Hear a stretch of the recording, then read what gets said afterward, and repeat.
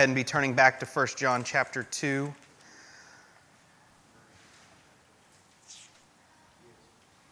Okay. Let's go ahead and pray. I'm going to go ahead and pray. I know I just told you to start turning. I decided I'm going to pray. So you can pause on turning. I'm going to pray, and then you can finish turning. Let's pray real quick. God, thank you for this morning. Thank you for both those songs that are just so saturated with the gospel, the truth of what it is that you have done to save us, and that we get to look forward to your return with eager anticipation, knowing that you will come back in full display of your glory, in great victory, conquering all of sin and death, and we get to be with you forever.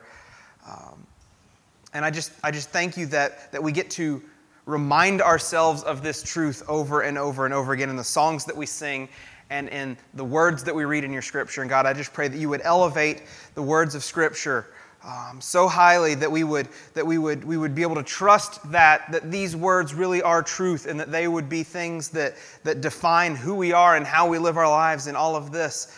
And God, I just pray that we would be so amazed that you have saved us, that we would not doubt what it is that you have done in our lives, no matter what it is that we face, and no matter what ways your word might be challenged in our culture and in the lives of the people around us, but that we would hold fast and hold on tightly to your word and trust you with everything.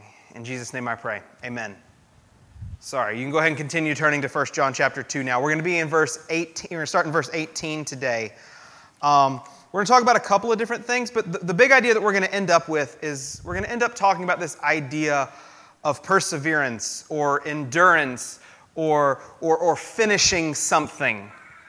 And I was trying to think through, what are all the analogies that we could use? Well, the one and the Bible even goes to running a race a lot. And it's like, well, we could talk about running, but if you ask me how I feel currently, my relationship with running is we don't have a relationship right now. Like I was running really, really well a lot for like over a year and a half or something like that. We were doing really well. I ran a couple of races. I was doing okay, feeling good. Like my relationship with running was good. But then Thanksgiving came last year and I ate a lot of turkey and I haven't run since really. So running and I aren't really friends. So that's not the right intro. That's not going to connect well with me. And for those of you who don't run, you'd be like, I don't run, so this doesn't mean much to me. So this one might not connect well with you, but for me, parenting is also something that takes a lot of endurance. I've started likening parenting to playing a video game, where at different stages of parenting, there are different mini-bosses that you have to beat. Like the first mini-boss is like sleeping through the night. The second mini-boss may be not like peeing on you when you change the diapers, or like, and so now like where Ellie's, almost through kindergarten, that was a mini-boss, like getting her successfully to elementary school. That one was a challenge. Like right now, the one that I'm fighting through is like, can you please just learn to wash your own hair? That's the one. If we could get to where you could wash your own hair, that would be so cool. Because you can brush your teeth now. That's great. You can go to the bathroom and I can trust that everything's going to come out all right. Like all of that is true of you at this point. But like there are all of these stages, and at each stage, there always comes this point where it's like, we might never get to this point. I might have to be helping you figure out how to shower for the rest of your life. And that's going to get really uncomfortable for you when you're in middle school. Right? Times 3, right? You feel this, right? But if you are a parent, and if you are committed to parenting and loving the kids that God has put in your house, however many of them, and however many little mini bosses you have to defeat along the way, if you are committed to this, if you really are a parent, you're not going to just stop. Like I can't call myself a runner. I'm not a runner. I'm a quitter. I tried running. It didn't work out so well. I quit. The fact that I am no longer running is proof to you that I am not a runner. I cannot claim to be a runner. I can claim to be an eater. I can claim to be a sleeper. I can claim to be lots of things, but runner is not one. Parent is one. I'm in that. That is something that I haven't given up on. That is not something that I have quit. And one of the things that we're going to end up talking about today is if you are in Christ, you will persevere. You will continue to be in Christ. It's a reflection of whether or not you are actually in Christ. So kind of I don't know what your thing is that you continue in or you struggle to continue in or you're tempted to quit on. But whatever that is, let that thing that you are thinking of, that is true of your life, that is hard for you to want to endure through. Let that be continuing to be in your mind as we continue to read through our verses today. It's going to be a bit till we get to the idea of endurance, but I want that to be on our hearts, in our minds as we're kind of going through this today. Because for us as the church, again, we're in this whole letter, John's whole purpose is to encourage the church and say, here, I want you to feel confident that you are actually saved. So as he's saying all these things, if you're saved, it's going to look like this. If you're saved, it's going to look like this. He's not trying to weed out the bad people. That sounds bad. But he's not trying to weed out the unsaved. He's not trying to get all the unsaved people out of the church. He's trying to encourage those who are saved that are in the church that they are saved. And he's like, this is what it looks like. And I believe, and he said this over and over again, I believe that you guys are saved. I think I said that last week about this church. I believe that most of us in this room are saved. So these things that we're reading in 1 John are not meant to make us doubt our salvation. They're meant for us to feel super confident and comfortable that yes, we are in fact saved. Because then when he speaks all this truth about endurance, or he speaks all this truth about setting aside, putting away all the things that we've done in the past that are sinful, or when he says these things like, these are the good things that you should be doing as a believer, we shouldn't feel defeated and unsaved. We should instead be like, oh, that's me. I should do those things, or I should not do those sinful things, whatever that may look like. And so keep in mind that this message is a message of encouragement for the church. So we're going to pick up in 1 John chapter 2. I'm going to start in verse 18, and I'm just going to kind of start and stop. I just told Dad just to leave up verses on the screen wherever I stop, because I'll probably just stop and talk for a few minutes about each verse kind of as we go through here today. So 1 John chapter 2, verse 18. Children, it is the last hour, and as you have heard that Antichrist is coming, so now many Antichrists have come. Therefore, know that it is the last hour. I'm going to stop right there. You're like, that has nothing to do with endurance. It will, I promise. That has nothing to do with any of this setup that you've already done. It will. I want us to first establish what it is that John's going to be talking about that's going to lead to the discussion of endurance, that's going to lead to the discussion of perseverance, that's going to lead to the discussion of continuing on. And the first thing that he's reminding the church of is that we are in the last hour. You have probably heard somebody, especially if you grew up in the South, because for some reason this is just something that people in the South say a lot. Jesus come back. He'd come back in my lifetime. I know this. You've heard this. You've probably heard it with that inflection. If you're me, you've heard it with that inflection. Like he's come back soon. I can just tell. It's real bad. Jesus come back. This is going to be. He's going to come back in my lifetime. Well, here's the thing. John wrote this 2,000 years ago, and he was already saying we are in the last days. So what is he talking about here? Because I think we can't read these verses and not have a little bit of a discussion of eschatology. And by eschatology, I mean what's going to happen at the end. A lot of times when we talk eschatology, we're thinking, we should go read some Revelation, and that's going to tell us about what's still to come, all this prophecy. And we could do that, but I want us to focus on what John is getting at when he's telling the church, we are in the last hours. It is the last hour. So there are a bunch of different ways that people kind of view the end times. Some people take Revelation and read it very literally as there's going to be this literal 7-year period that's going to come up here, and all these specific things are going to play out. But before that happens, Jesus is going to come back, take the church out. If you've read the Left Behind series, some of us have done that. That's kind of the view that book series kind of taught through. That's the way that I was raised. I mean, that's the upbringing that I have. But that would mean that the last hour would come right as Jesus was coming, and then there would be this period of time, and then there'd be this millennium afterwards. Very technical kind of stuff. I don't really want to get too heavily into that, because that doesn't seem to be what John is talking about here. Because if he was saying, we're in the last hour, then Jesus would have already been back and we wouldn't even be here right now. So what is it that he's talking about? There's this other view of kind of the end times where after Jesus left, there's now this period until he returns where the church is kind of the dominant force that God is using to accomplish his will on earth.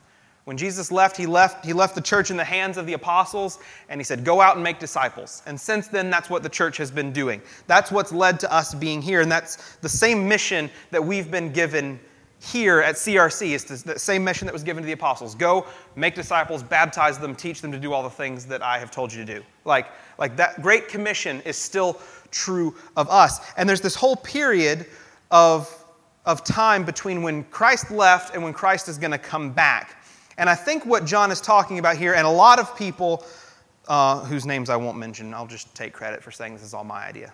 But there are a lot of other people that I read and getting ready for this that have said, we live in this kind of end time age. Like, you can call it whatever you want. You can call it this amillennial period. You can call it this church age. You can call it this big gap between when Jesus is left and when Jesus is coming back. But essentially what John is talking about here is, I can't spoil that movie, it's too new. We're in the end game now. Like, once Jesus left, this is it. This is the mission of the church until he comes back. Because when he comes back, that's it. And so what John is saying is, you've heard all of this prophecy, and we can talk about all of the different prophecies. Daniel chapter 9 talks about the idea of Antichrist. 2 Thessalonians chapter 2 calls him the man of lawlessness. There's all of this talk of this idea of an Antichrist, this oppositional force who is opposed to Jesus, who's fighting against the truth of the gospel. And what John is saying is, that is true. We see that now. And I don't know about you guys, but we still see that now. We still see that today, present day. And we've seen different voices of opposition to Jesus throughout history since Jesus left. And so what John is trying to talk about is, now that Jesus is gone and before he comes back, this oppositional force, this group of this evil is going to be speaking out against the truth of who Jesus is. And the church needs to be aware that we're kind of in the end game. Like, this is it. Like, he's done all that he has to do to make a way for us to be saved. And now it's in the hands of the church to carry out the Great Commission, to kind of carry that mission forward until Jesus comes back. And along the way, there is going to be opposition that you will be facing. And he's going to talk a little bit about what this idea of the Antichrist is. So let's go ahead and keep reading. I just wanted to kind of establish when we're talking about we're in the last hour, that we're in the same last hour now that John was talking about back then. When Peter was preaching his sermon at Pentecost, he was quoting the prophet Joel, who said, your old men will dream dreams and your young men will prophesy. And he's talking about, and then Peter says, you're seeing this fulfilled in front of you right now. Like, all of these things that we thought were end times prophecy, Christ coming back, end of the world sort of things. He's saying, we're in that period now. If you're wanting to go back and read that section from Peter, that's in Acts chapter 2. If you want to write that down, you can go back and read Peter's sermon. He talks about how we're kind of in this era now. We're in this world now where opposition to Jesus is going to be constantly fought against us. But this is part of what has to happen before the end. So let's go ahead and pick back up in 1 John chapter 2. So John starts, he wants us to know that it is the last hour. Verse 19. They went out from us, but they were not of us. For if they had been of us, they would have continued with us. But they went out that it might become plain that they are not of us. But you have been anointed by the Holy One, and you all have knowledge. I write to you, not because you do not know the truth, but because you know it, and because no lie is of the truth. Who is the liar but he who denies that Jesus is the Christ? This is the Antichrist, he who denies the Father and the Son. No one who denies the Son has the Father. Whoever confesses the Son has the Father also. Let what you heard from the beginning abide in you. If what you heard from the beginning abides in you, then you too will abide in the Son and in the Father. And this is the promise that He made to us, eternal life. I write these things to you about those who are trying to deceive you, but the anointing that you received from Him abides in you, and you have no need that anyone should teach you. But as His anointing teaches you about everything and is true and is no lie, just as it has taught you, abide in Him. We'll stop there. So here's the thing. He's saying, you've got these people, and it's interesting, he's pointing out this idea, this oppositional voice, these people who are kind of, I guess, propelling the mission forward, and that they're bringing about opposition that we as the church then have to respond to, are coming out from within the church. And so I don't want, and I've said this a couple of times, I don't want, as we're going through these kinds of verses, if you are unsaved, I don't want you to think, oh, he's just out to try to weed me out because he wants me gone. I'm not in Christ, so he's trying to tell me I should not be here. He's trying to out me as unsaved. Now, part of that would be true. I want you to realize that you are unsaved, but not because I want you not to be here, but because I want you to be saved. I want you to realize what the difference is between saved and unsaved, and I want you to appreciate the gravity of the state that you are currently in. And I want you to know Jesus, and I want you to be saved, and I want you to be pursuing Him. But the purpose of reading these verses isn't to preach at those who are unsaved and say, hey, you're unsaved, get out of here. We're trying to identify you so that we can put like a red sticker on your shoulder or something so that we can identify, okay, that's one of the antichrists, stay away. That's not the purpose. That's not what we're trying to do. He's trying to point out that the people who are now in opposition to the church came from within, and that they weren't actively trying to oppose Jesus. It wasn't like they were trying to say, Jesus is terrible, but what they were trying to do was redefine who Jesus is. They were trying to, I guess, muddy up our understanding of who Jesus is and what His purpose was. He says this in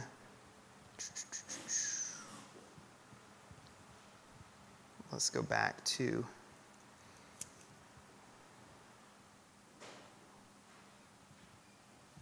verse 23.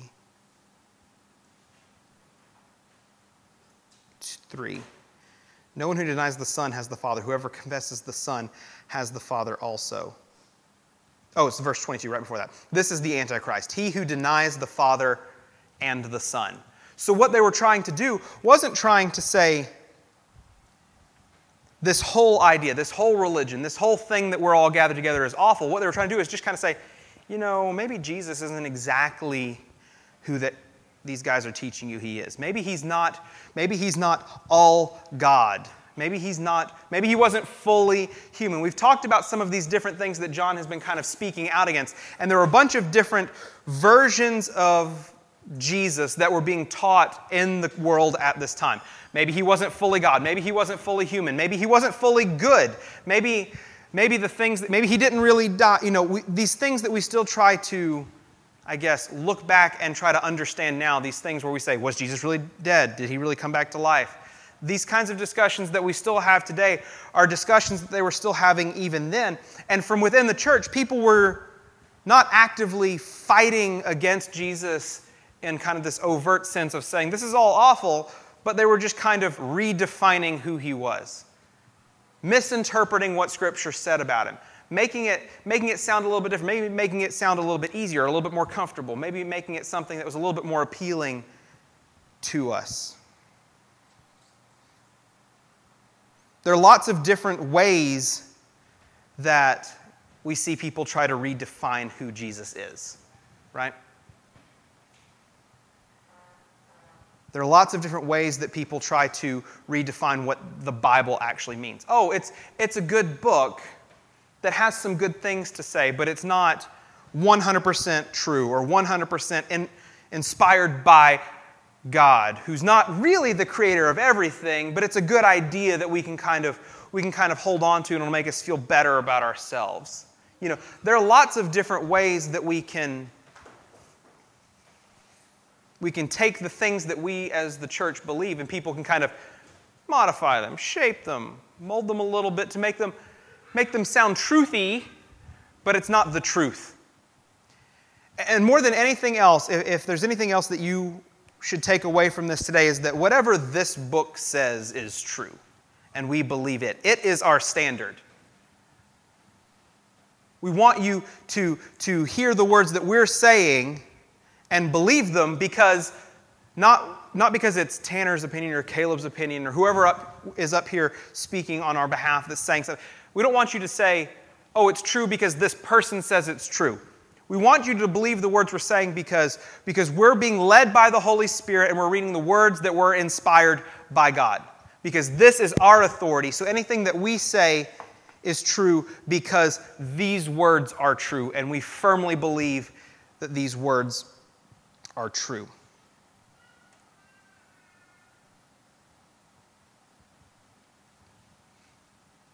So what John's really wanting to try to do here, and you can look back to verse 19. Look at how many times he goes back and forth between saying they and us. They went out from us, but they were not of us. For if they had been of us, they would have continued with us. But they went out, that it might become plain that they are not of us.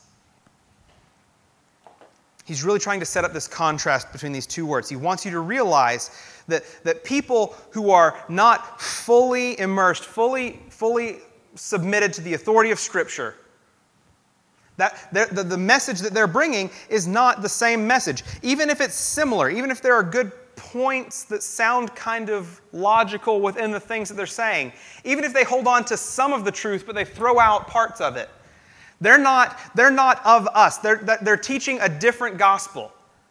And he wants the church to realize there are those who are among you that are taking words that are true and found in Scripture, and they're saying them to you, but they're saying them while undergirding, while taking away some of the truth of the rest of the Scripture. They're saying, this part sounds good, this is a good, live by this sounds good, but don't submit yourself to Jesus. Or whatever that may be. We see this a lot. Even within the church, we still see this. There are those who preach a watered-down, safe, make-you-feel-good version of the gospel that does not address sin, that does not address the fact that we are wicked and cannot save ourselves, that teach that God is only this loving, giving, want to make you comfortable and happy God. Not a God who's going to challenge you by putting you through difficult times so that you would realize your need to rely on Him. But they read a couple of verses out of the Bible when they're saying it, and you're like, oh, this must be the Word of God. This is truth. But it's not.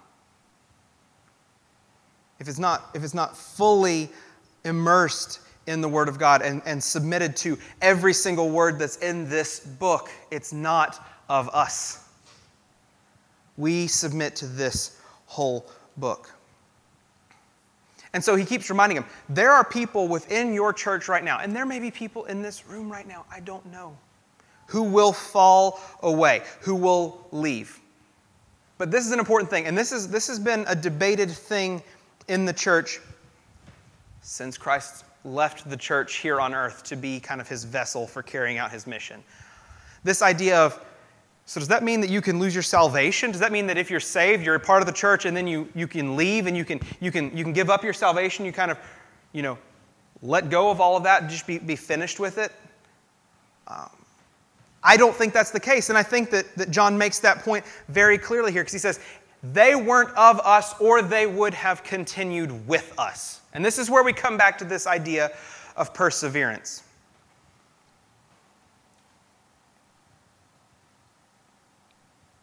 If somebody is able to walk away from this faith, if somebody is able to walk away and leave the church forever, what John is saying is they are able to do that because they were never part of us. If there's a they group and an us group, they were in the they group, not the us group. Because if you were with us, you would have endured. Just like I said at the very beginning with like parenting or running or whatever the thing is that you do that is part of who you are only that because you endure in it. If you give up on it, then you were never really that. If you are saved, if you are in the church, you will endure in your faith. This is an encouraging idea. That doesn't mean you're going to be perfect. It doesn't mean you're not going to sin anymore. Yay, you've been saved. Now you're never going to mess up again. And it doesn't mean that if you do sin that you're out until you get forgiveness. We're not. That's not the way we teach forgiveness. That's a different group.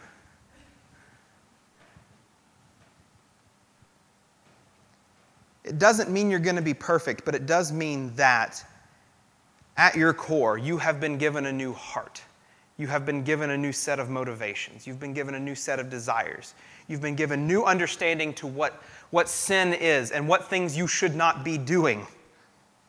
All of those things that John has already been talking about, that we won't continue in sin if we are saved. All of these things are representative. They are true of people who are saved, of people who are in Christ. And if someone is able to leave, if somebody is able to walk away from this, then it is not because they have given up on their salvation or they have done something and walked away. It is because they were never actually saved in the first place. That is the point that John is trying to make. And I think it's an important point because I think we as the church sometimes need to be reminded, if we've been saved, that we're still saved. If you have been given this new heart,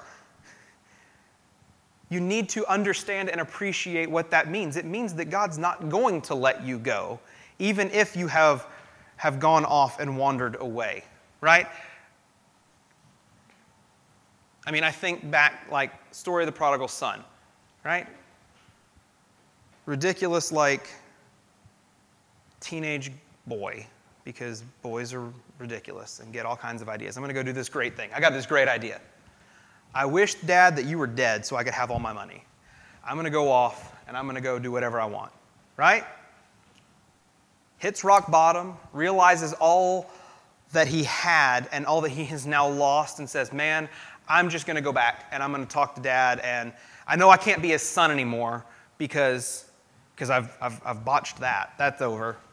No more chance that I can go back and just be his kid anymore. So we'll just go back and maybe I can be a servant or something like that. Maybe I can have a new sort of relationship with him. But he goes back, and what does his dad do? He runs up and he throws his arms around him and he kind of restores him back to who he was, because he never stopped being his son. Even though he wandered off for a while, the father still knew, this is my son. Right? And there will be times in all of our lives, I would imagine, where we wander off, where we might not be heard from for a little while, or where we disappear, or where we go off into some sort of sin. And if you are saved, you are still saved even in that. This is not license to sin time. Because the idea of license to sin comes from a heart that is not pursuing Jesus. The idea of, I'm going to go do whatever I want, and I'm just going to keep doing it because, God will eventually forgive me.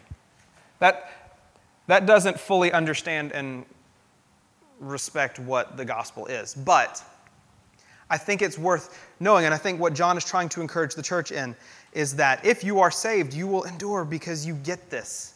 You've heard this. So even if you have wandered off, you still can come back, and you are still his son.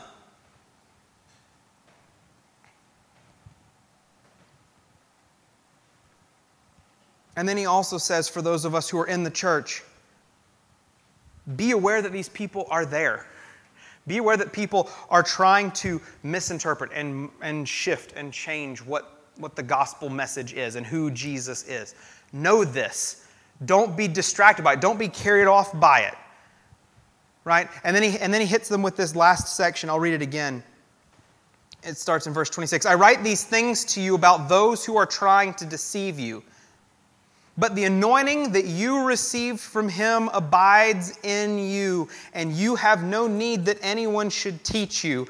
But as his anointing teaches you about everything, and is true and is no lie, just as it has taught you, abide in him.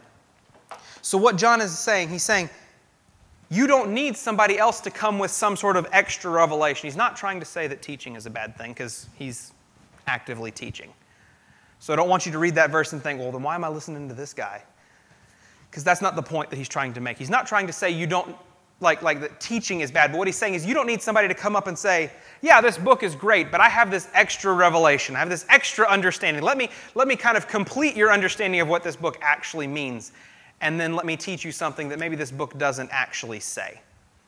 That's what he's actively fighting against. That's what he's actively teaching against, because that's what these people from within the church were doing. They were saying, okay, so we've got this teaching about Jesus, but let's add this in here. Let's talk about this. Let's shift the way that we're understanding this. Or maybe we don't really need this. Oh, I understand now. These pages right here, we can just throw those out. We don't need those anymore.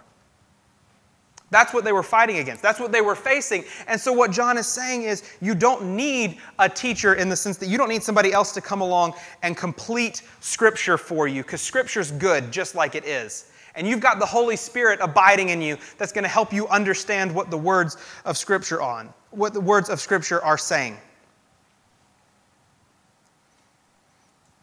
True believers have everything that they need in the Scriptures and in the Holy Spirit. And again, that's why I think you should feel confident in the things that you hear at CRC specifically, because I genuinely believe that Caleb is teaching by the power of the Holy Spirit, and he's reading the words of Scripture, and those are the things that he's trying to teach. And that's where I am too. It's like, this is our standard, and the Holy Spirit is giving us understanding. Yes, we go study other things, but we read commentaries. But ultimate authority is there. I'm not going out and saying, all right, this week for Scripture memorization, we're going to memorize this commentary that was written by Daniel Aiken, who's a professor at this seminary.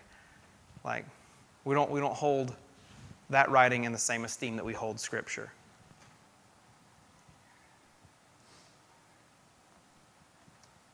So the call is to love the Word of God and trust the Word of God.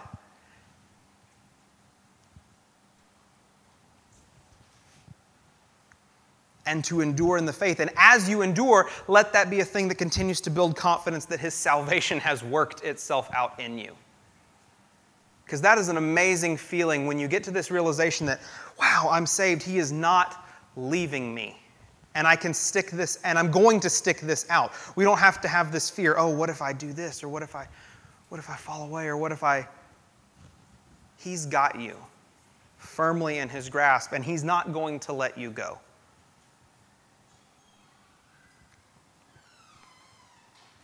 So there will be lots of voices of opposition that you will hear inside and outside the church, right? And that will continue. That started 2,000 years ago when John basically said, we're in the end game now. Like, now that Christ is gone, this is it. We're in this now.